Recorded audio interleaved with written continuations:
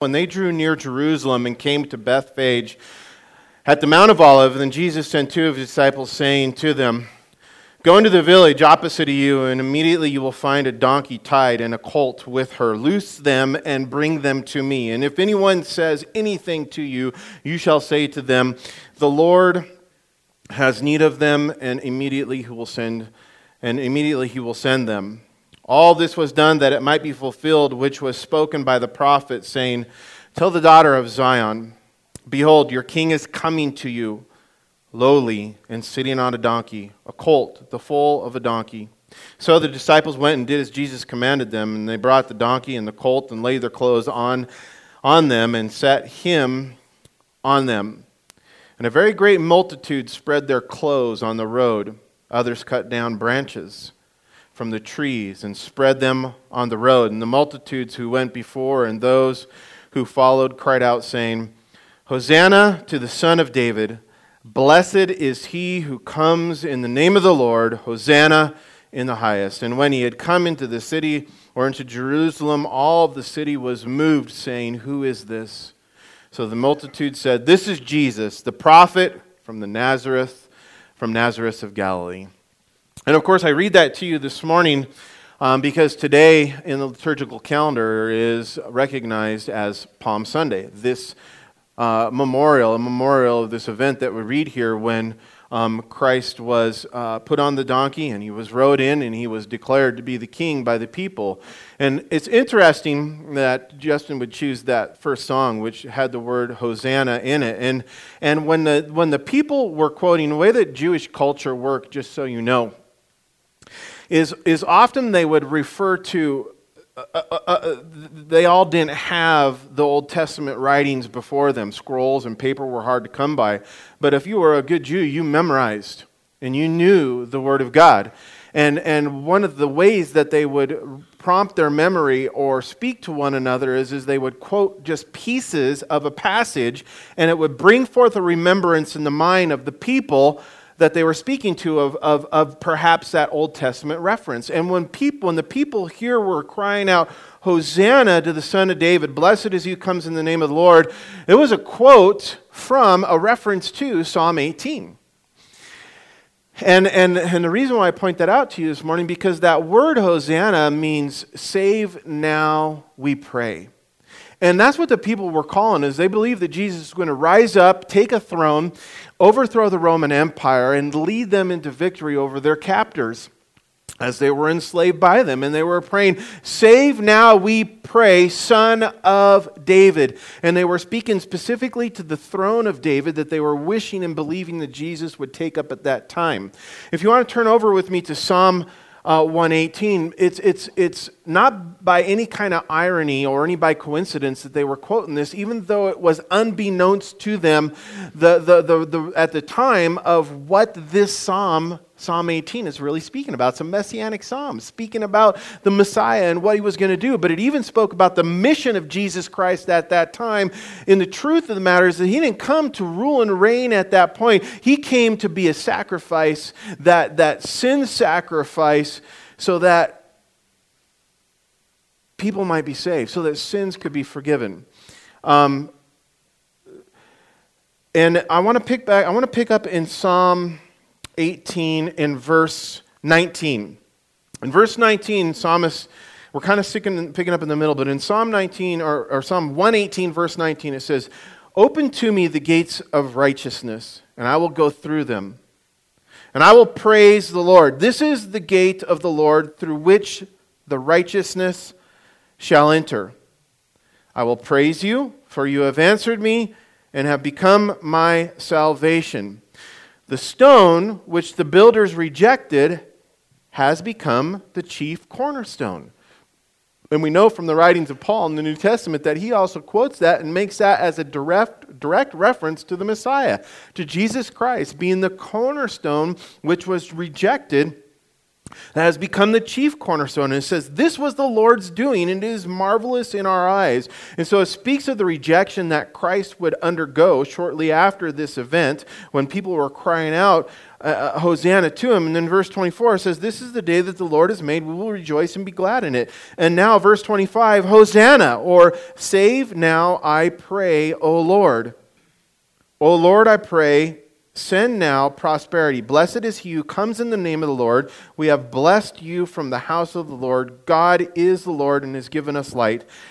And then this seems to be way out of place in relationship to this praise and this worship and this save now we pray. But then in this Messianic psalm, it says, bind the sacrifice with cords to the horns of the altar. And that was speaking specifically of the atonement sacrifice that was made once a year on the Day of Atonement for the sins of the people. And they're talking about this king, this mighty warrior at this point coming in on this and to save them, but also he's being likened to the sacrifice right here. This is the psalm they referenced. They didn't get it. Bind the sacrifice with cords to the horns of the altar. You are my God, and I will praise you. You are my God, and I will exalt you. Oh, give thanks to the Lord, for he is good, for his mercy endures forever. And I wanted to point that out because, again, it's just a reminder for us that of the work that Christ came to do, and as we're going through the book of Revelation, we see of the work that Christ is still yet coming to do. And we give thanks and praise to God for the salvation that we've received. And one of the things that we're going to read today in chapter 21 is that we're defined, we're called, those who have put our faith in Jesus, we're called overcomers. And it's through the blood of the Lamb, it's through the sacrifice, through his life being offered up, because he came to save. So, if you look at Revelation chapter 21, I'm going to read now from there, and let me turn there as well so I can read. And if you'll follow along, it says in verse 1, now I saw a new heaven and a new earth, for the first heaven and the first earth had passed away. Also, there was no more sea. Then I, John, saw the holy city, New Jerusalem, coming down from heaven, from God, prepared as a bride, adorned for her husband.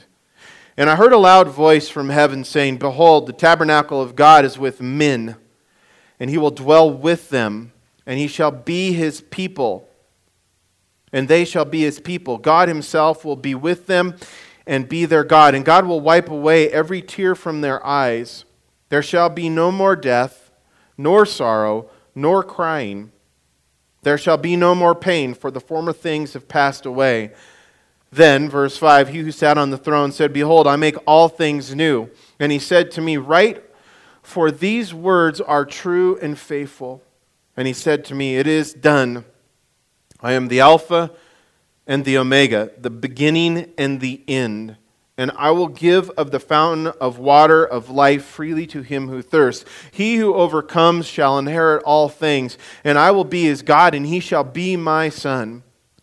But the cowardly, unbelieving, abominable, murderers, sexually immoral, sorcerers, idolaters, and all liars shall have their part in the lake which burns with fire and brimstone, which is the second death. Then verse 9, it says, one of the seven angels who had the seven bowls filled with the seven last plagues came to me and talked to me, saying, come, I will show you the bride, the Lamb's wife. And he carried me away in spirit to a great and high mountain and showed me the city, the great city, the holy city, Jerusalem, descending out of heaven from God, having the glory of God. Her light was like a most precious stone, like a jasper stone, clear as crystal.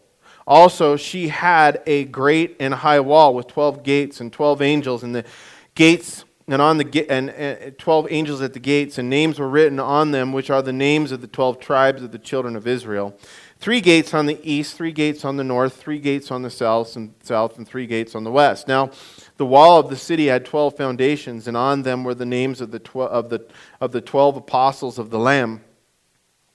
And he who talked with me had a gold reed to measure the city, its gates and its walls. And the city is laid out as a square. Its length is as great as its breadth. And he measured the city with the reed. 12,000 furlongs is its breadth and height are equal. Then he measured its wall 140 cubits according to a measure of a man, that is, of an angel. The construction of the wall was of jasper, and the city was of pure gold, like clear glass. The foundations of the wall of the city were adorned with all kinds of precious stones. The first foundation was jasper, the second sapphire, the third chalcedony, and the fourth emerald, and the fifth sardonyx, and the seventh sardis, and the sixth sardis, and the seventh chrysolite, and the eighth beryl, the ninth topaz, the 10th chrysoprase, and the 11th jacinth, and the 12th amethyst. The 12 gates were 12 pearls, each individual gate of one pearl, and the street of the city was of pure gold, like transparent glass. But I saw no temple in it, for the Lord God Almighty and the Lamb are its temple. The city had no need of the sun or of the moon to shine it, for the glory of God illuminated. The Lamb is its light, and the nation of those who were saved walked or shall walk in its light, and the kings of the earth bring her glory to honor into it. Its gates shall not be shut at all by day. There shall be no night there, and they shall bring the glory and honor of the nations into it. But there shall be no means, or they shall by no means enter it any that defiles or causes any abomination or a lie, but only those who are written in the Lamb's book of life. Let's pray. Father, as we get to read about your holy city, this future dwelling place for those who are called by your name, those who have overcome, those who will inherit all things, those whose names are found written in the Lamb's book of life, I pray, God, that there would be no one who would leave here today without knowing that this is their future dwelling place. I pray, God, that you would be speaking to us through your Spirit and through your word and in power and in might, God, so that we might be drawn to you, so that we might know you more, so that we might understand spiritual things. God, I pray you would use me, that you would speak through me, and that it would be your words that would be spoken. Father, we're in need of your wisdom, and you tell us that if we're in need, that if we ask, you'll freely give. We trust and believe in this. We pray in Jesus' name. Amen. Now, the best way is to summarize this chapter and the last chapter of this book. There's only two left, this one and the next one that we're going to get to next week. But the best way to summarize these last two chapters is to direct your attention back to the words that God speaks here in verse 5 and then in verse 6, where God first says in verse 5, "Behold, I make all things new." And then in verse 6, we read God saying, "It is done." Those two statements, those two phrases really give us an overview, a summarization of these last chapters. And in these chapters, we see that what began in the book of Genesis is brought to completion here in the book of Revelation. If you remember, as we've been going through the book of Revelation, I've made an ongoing comparison between the book of Revelation, and the book of Genesis, by pointing out that, like the book of Genesis, in that it's a book of beginning, which tells us really how all things began. This book, the book of Revelation, is a book of endings, which tells us how all things come to an end. And we place certain events, and when we place certain events recorded in the book of Genesis that talks about the beginning of all things, alongside the events that are recorded here for us in chapter 21, we see some pretty cool stuff. We see God's creative and redemptive hand in a unique way. God's creative and God's redemptive hand working together in a really unique way. Taking notes, I'm going to point out a few things. For example, you don't need to turn there, but if you look at Genesis chapter 1, verse 1, we are told, right, the first verse of the Bible, that in the beginning God created the heavens and the earth. And here in chapter 21, verse 1, we're told that God will create a new heaven and a new earth because the first will have passed away. Also in Genesis chapter 1, verse 16, we read that in the beginning God created the light, which was the sun for day and the moon for the night. And here in chapter 21, verse 23, if you can look over there, it tells us that there is an end. That in the end there will be no need for the sun or for the moon, because Jesus, the Lamb of God, will be the light. Also in Genesis chapter 1, verse 10, we read that in the beginning God gathered together all the waters of the earth and created the seas. Yet here, according to verse 1, that in the end the sea will be no more. And when you read through all of Genesis chapter 3, but I think it's specifically verse 17, but if you read in Genesis chapter 3, it tells us that in the beginning, because of man's sin, and this is when we look to the redemptive side of it, in comparison to the way things began. Because in the beginning, according to chapter 3, man's sin, as a result of it, all of creation was cursed. Not just men, not just humankind, but all of creation was cursed. And as a result, we're told that death entered in and sorrow and pain began. But here, on the redemptive side of it, in Revelation chapter 21, verse 4, we read that in the end there shall be no more crying, no more sorrow, no more death. Why? He says, for the former things have passed away. And in light of this future passing away, the Apostle Peter wrote to the early church, and he instructed them. Now, this is where we gather some of the application, okay? You can look to some of the letters that the apostles wrote to the early churches when they also talked about these same doctrinal things, because they make it real simple for us and going, hey, this is why you need to know this. This is how it applies to your life. This is why it's important. In Peter, in 2 Peter in chapter 3, he writes, speaking about this again in verses 10 through 13, he says this. He says, but the day of the Lord will come as a thief in the night, in which the heavens will pass away with a great noise. He even describes it for us a little bit further. He says, and the elements, the very things, the compound, the building blocks, on the atomic level, he says, the elements themselves will melt away with a fervent heat. Both the earth and the works that are in it will be burned up. Therefore, since all of these things will be dissolved, what manner of persons ought you to be in holy conduct and in godliness, looking for and hastening the coming of the day of God, because of which the heavens will be dissolved, being on fire, and the elements will melt with a fervent heat. So Peter writes and he goes, okay guys, okay church, knowing that this is going to happen, how are you living your life? What kind of an example are you be? How are you working, in other words, to serve God and to serve the people so that the day of the Lord may come, so that it may be hastened? He goes on and he said, nevertheless, we, according to his promise, here's the other part of it, is we look for the new heavens. What are you looking to? What is your focus on in this life today? Is it to these things? God's making it known to us for a reason. And he says, nevertheless, we, according to his promise, look for new heavens and new earth in which righteousness dwells. The point is for us who believe that Jesus is the Son of God, and for those of us who love him and keep his commandments, these quote-unquote new things that we're reading about here in chapter 21, these are the descriptions of the things that we're looking forward to. I don't know about you, but there's some pretty good things. I like them.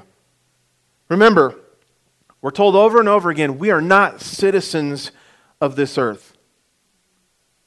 We're pilgrims. We're sojourners. This is not our home.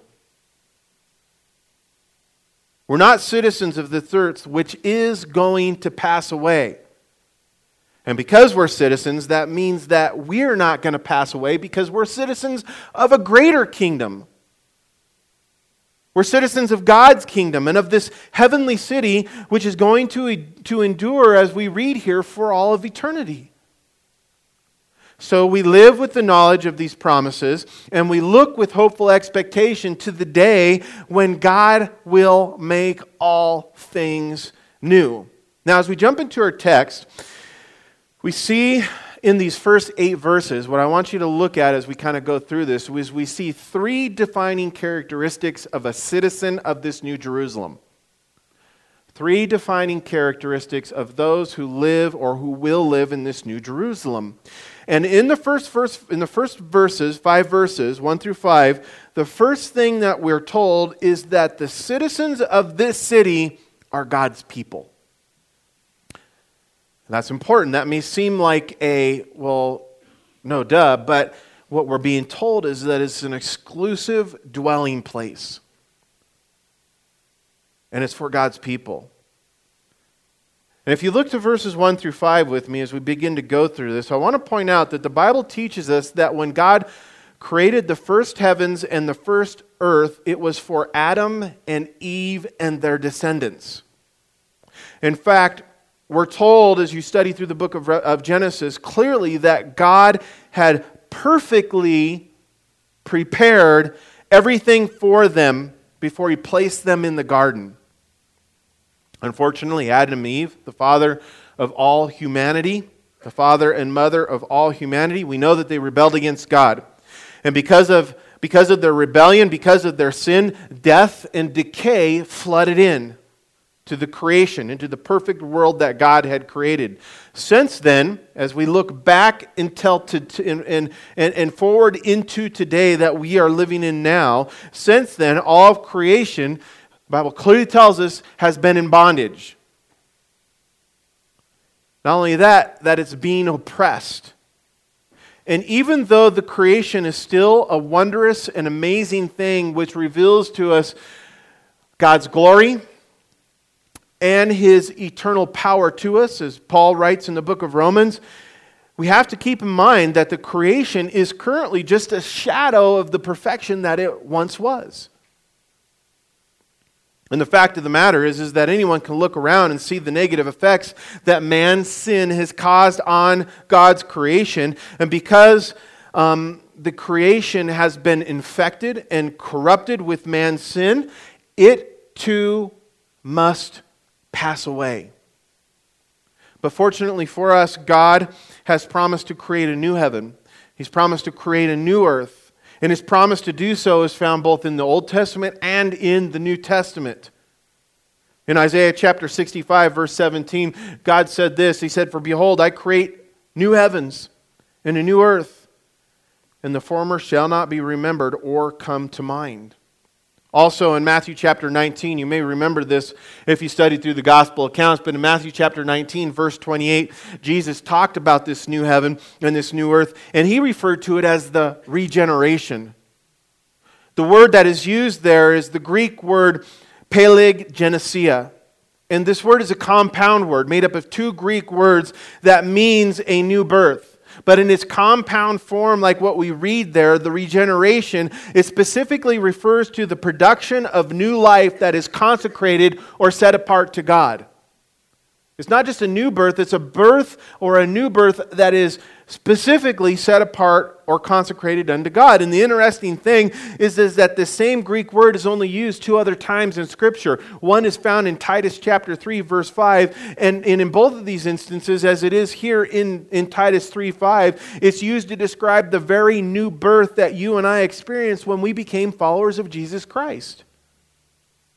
And when we became a new thing, the Bible tells us a new thing that had been consecrated or set apart to God.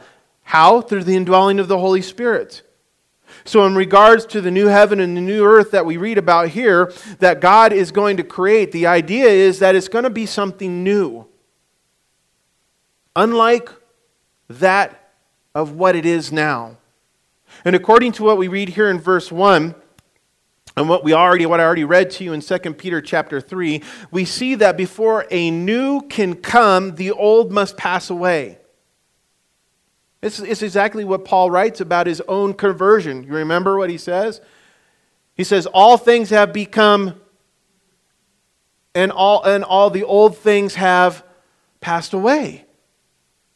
That regeneration, that pagaligenesia.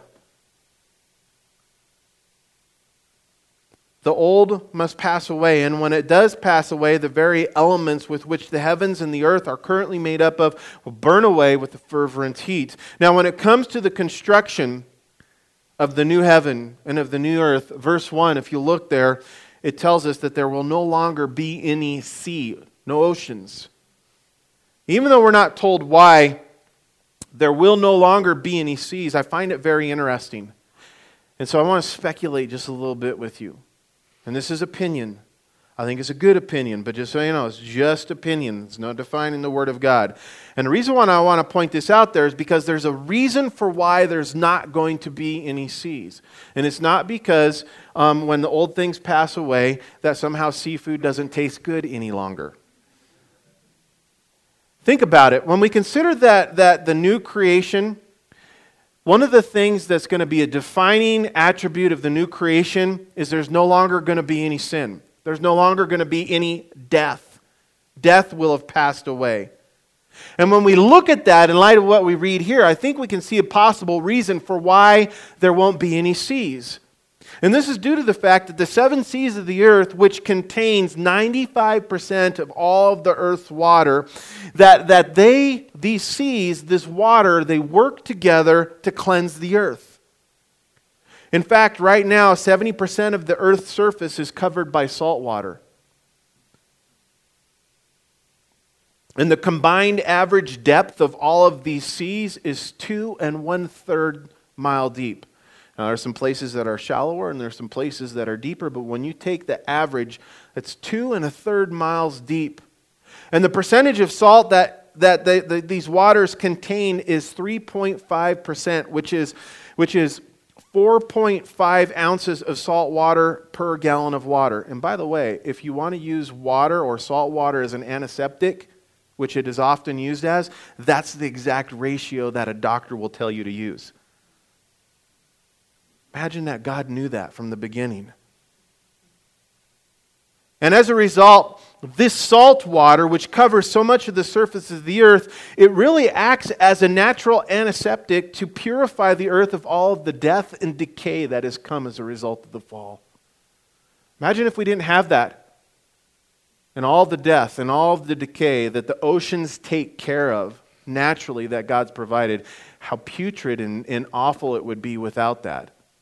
But there's no need in heaven, possibly, and at least one of the reasons, or in this new heaven and this new earth, is because there's no longer any death. So with a new heaven and a new earth that will be free from death and corruption, we no longer see a need for the purifying capabilities of the sea. Now, even though John reports the absence of the seas in this new heaven and the new earth, he does tell of seeing a city there. A city called New Jerusalem. And even though there is a detailed description of the city that we read through in verses 19 or 9 through 27, and really I just want to point out to you because I don't think we're going to get into much detail of this in the end of our study, but chapter 22 gives us an interior description of this city. What we read here in verses 9 through 27 is just an exterior. It's just if you're standing on the outside and you're looking at it, you've seen the gates and the foundation and the walls, and that's being described. Even better next week is when you read the first verses of chapter 22 as we see what it's going to be like on the inside, the place where we're going to be. But even as we see all of these things, you can take chapter 22 and read ahead, and you can reread verses 9 through 27 and get this detailed description. And then as you look at it and you see at it, truly, even with the details we're given, it's difficult to wrap our minds around what the New Jerusalem will be like, because truthfully, I can't picture streets made out of gold. But that's what it's going to be like. Yet here in verse 2, one of the things that I want to point out to you in regards to the description is the first thing we see, more so than the streets being like gold or made of gold, one of the things that we see here is more important is we're told that it's a holy city. And what that means is it will be a place of righteousness. A place where there is no sin and no injustice. Boy, I like that because you know what? When I have an injustice done against me, I like to complain about it. I don't like to be treated unjustly. No one does unjustly. But here, it's going to be a holy city. There will be no injustice. Furthermore, as it is seen, look there with me, as it is seen descending out of heaven, John describes it as being prepared like a bride on her wedding day. I like that. I like that a lot. I think this is an awesome comparison because You know what, ladies? All brides know how much preparation and care they went through in order to make themselves beautiful for their husband on their wedding day. Equally, every husband can remember those emotions, those overwhelming feelings that came when they first looked up and saw their beautiful bride appearing before them on their wedding day at the end of the aisle. And this is what it's going to be like for us when the New Jerusalem comes down out of heaven. But even as beautiful as this city will be, the most important thing about it is the fact that God dwells there with His people. In light of this, I want to point out that the Bible gives an interesting record of the different dwelling places of God down through history in relationship to God being with His people. For example, if you look back to the book of Genesis, we're told that at that time, when Adam and Eve were on the earth before sin entered in, that God would come in the cool of the day and He would walk with man in the Garden of Eden. But this did not last because of sin, and there was a separation between man and God. However, because of God's great desire to be with us, He had the Hebrew people build Him a house, we're told, where He could come and manifest His glory to His people. And God first dwelt with the Hebrew people in the tabernacle, a tent structure, and then later in a more permanent structure called the temple itself. The bummer thing is about both of these, or in both of these instances, these houses, whether it was the tent or the permanent structure, is that there was this thick veil of separation that stood between men and God in order to keep men at a distance, because man still couldn't be face to face with God. Yet when Jesus Christ came to the earth, God, according to John chapter 1, verse 14, it says that God put on a tent of flesh so that He might dwell among us. And with this tent of flesh, Jesus, the Son of God, was willingly sacrificed for the sin that kept us separated from Him, so that we could once again have this intimate fellowship with God. And according to 1 Corinthians chapter 6, verses 19 through 20, God at that time no longer lives in man-made temples. Rather, because of God's grace through our faith in Jesus, we have become what the Bible says, the living temple of God, and the Holy Spirit now dwells within us. Fortunately, that veil of separation was torn in two when Jesus died on the cross. This is what Hebrews chapter 10, verse 19 tells us.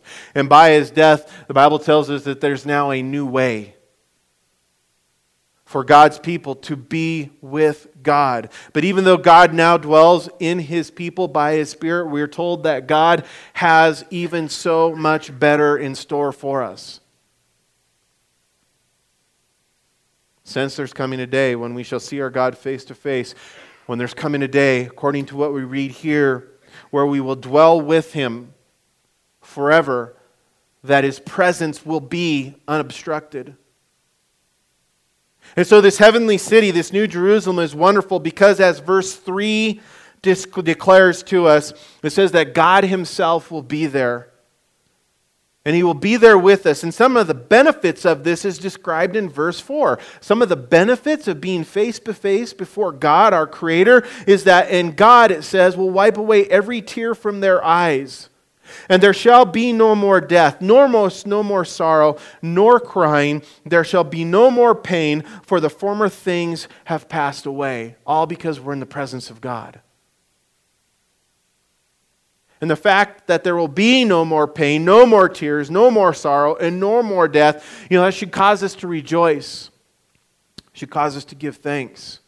It's part of what Peter wrote in 2 Peter as far as the application, our response. That living hope, that hopeful expectation. But you know what? It gets even better than this. You're like, better than no more death, no more sorrow, no more tears, joy forevermore, streets of gold, better than that. Better than being in the presence of God? Yeah, it gets better than that. Because verse 6, look at verse 6. Verse 6, and He said to me, "It is done.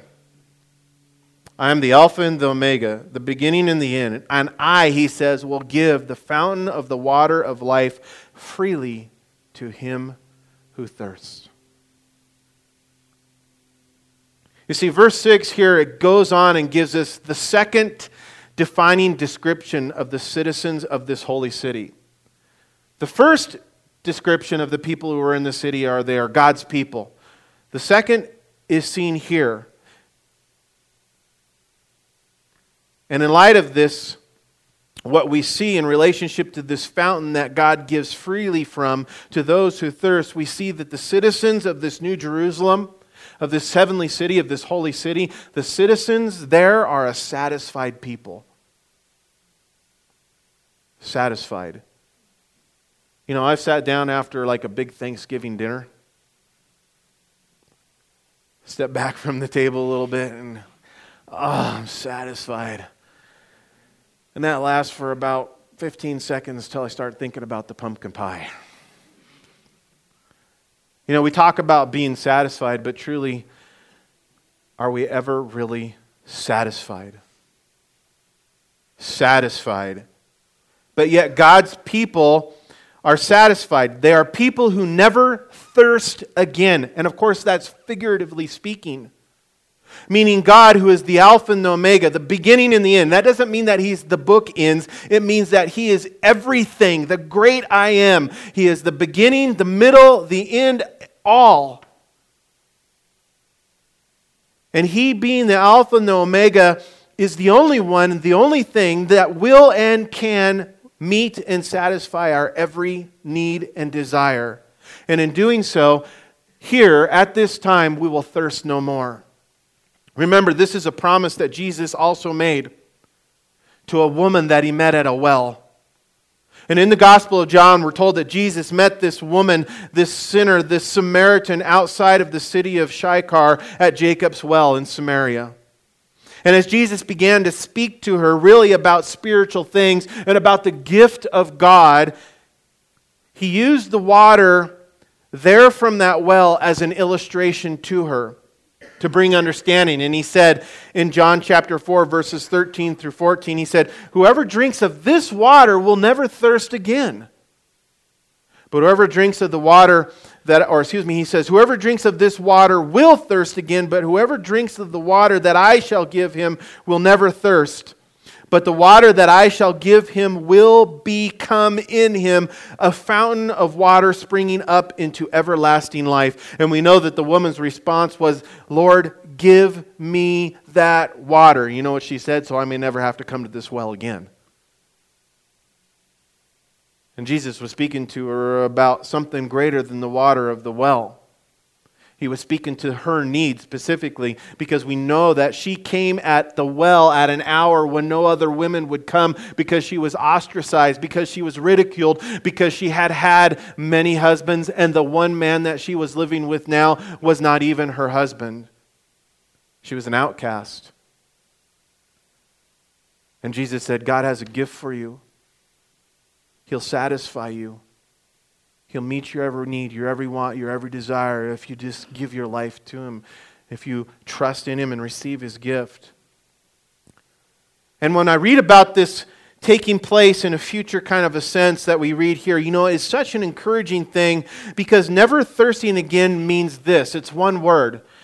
I mean, we can look at it as with the word of being satisfied, but you know, another way of describing it is with the word contentment.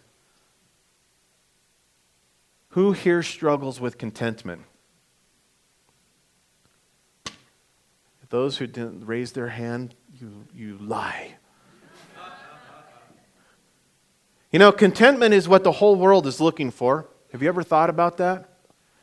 The unrest, the peace, the joy, all those things that people are looking for to fill them up can really be described or defined by that word contentment. But the sad truth is there is no amount of anything in this world that it can offer to us that will bring lasting contentment. And for us who are followers of Jesus, those who call Jesus Lord, we know that true contentment, which is being satisfied with what God provides, right? We know that. True contentment it means being satisfied with what God provides. We know that when we do that, the Bible says it brings to us a great gain. But the truth is living in this place of godliness with contentment, which brings a great gain, it's a struggle. Because we live in a temporal world, which is filled with temporal things that our flesh desires. I got a list. There's a lot of things that I would like to have that are of this world that I'm sure that if I got them, I'd be a little more content. If you want to know what that list is, we'll compare. However, we who have overcome, we can look forward to this day when God is ever before us. And the struggle with our flesh, which desires these things of this world that are passing away, that struggle will be over. That struggle will be over, and God alone will be the one to quench our thirst and satisfy us, it says, for all eternity. I'm looking forward to that day where I'll have true contentment, where every desire, every want will be completely satisfied as I'm in the presence of God, the Alpha and the Omega. Now in verses 7 through 8, if you look here, we'll read on. It says, "He who overcomes shall inherit all things, and I will be his God, and he shall be my son. But the cowardly, unbelieving, murderers, sexually immoral, sorcerers, idolaters, and all liars shall have their part in the lake which burns with fire and brimstone, which is the second death." Now this phrase, "he who overcomes," which used in verse 7, is used 8 other times throughout the book of Revelation. And here, the promise to inherit all things is spoken or given to the overcomer. And because this is the third defining characteristic of the citizens of this New Jerusalem, those who are overcomers, it's probably important for us to know for sure who the overcomer is. Who is this? How do you become this? How do you know this is you? We get a pretty good idea of what this is when we look to 1 John. 1 John chapter 5, verses 1 through 5, which says, "Everyone who believes that Jesus is the Christ is born of God." Listen carefully. Everyone who believes that Jesus is the Christ, is the Messiah, everyone that believes that He is the Redeemer, the one who came to die for our sins, everyone who believes that, it says, is born of God. And everyone who loves the Father loves his child as well. This is how we know that we love the children of God, by loving God and carrying out His commands. This is love for God. You want to know what that is? It says right here, this is love for God. And it goes on, to obey His commands. And His commands are not burdensome, for everyone born of God overcomes the world. Everyone who is born of God overcomes the world. This is the victory that has overcome the world, even our faith in Jesus. Who is it that overcomes the world? Only he who believes that Jesus is the Son of God. So the one who overcomes is the one who believes that Jesus is the Son of God. It is the one who loves God and keeps His commands. In light of this, in light of what we read here in John chapter 1, or 1 John chapter 5, verses 1 through 5, in light of this, we're reminded of the fact that believing in Jesus, listen, believing in Jesus is not a thought, it's not a feeling. Believing in Jesus is not a thought, it is not a feeling. Rather, believing in Jesus is a choice. It's a choice to rely upon, a choice to cling to, a choice to trust in Him for everything. That word Lord that we use to describe Jesus in relationship to us and Him as our Lord means something in relationship to this word believe, to rely upon, to cling to trust in. Because when you call somebody your Lord, you put yourself in this place of servitude. He the master, you the servant. And as Lord, as servant, you do what the Lord says. As servant, you do what the master wills. This is why when we're told to believe, these who overcome believe that Jesus is the Son of God. It's those who entrust their lives to Him that they rely upon, cling to, and trust in, follow after, commit. One of the things that I would challenge you to do is to go and read in James chapter 3 where James writes about belief. He even speaks about the belief that the demons have. They say even the demons, he says, even the demons believe that Jesus is the Son of God. It says, but they tremble in fear. They don't have what we call this saving faith where you rely upon, cling to, and trust in Jesus Christ as your Lord and Savior, where you take your life and you go, not my will be done, but your will be done. And he who does that, it says here, is the overcomer. Now, in contrast to the overcomer, if the worship team wants to come up, we're just going to kind of wrap it up with this. In contrast to the overcomer, who inherits all things, verse 8 describes people who are overcome by their sins. You are either one who is an overcomer or you are one who is overcome. You're either a victor or you're defeated. And it gives us this description of those who are overcome by their sins. And it says these are those who refuse to believe that Jesus is the Son of God. Because you have no power over sin. Those who put their faith and trust in Jesus Christ as their Lord and as their Savior, we're told, have power over sin. Sin no longer reigns over us. We've been set free not only from the power of sin, but from the weight of sin and the punishment of sin. We are the overcomers. But those who do not are those who will be overcome by their sin. The power of sin, the debt of sin, the weight of sin. And it's those who have refused to believe that Jesus is the Son of God, those who refuse to make Him their Lord. And sadly, it makes it very, very clear to us here that their destiny is not the eternal city. Their destiny is the lake of fire. In light of this, I want to point out that the world today, on the flip side of things, in this backwards life that we live in, where God's kingdom is not as of this world, that this world is different than God's kingdom, is that today Christians are considered, in this world, in this light, Christians are considered to be the losers.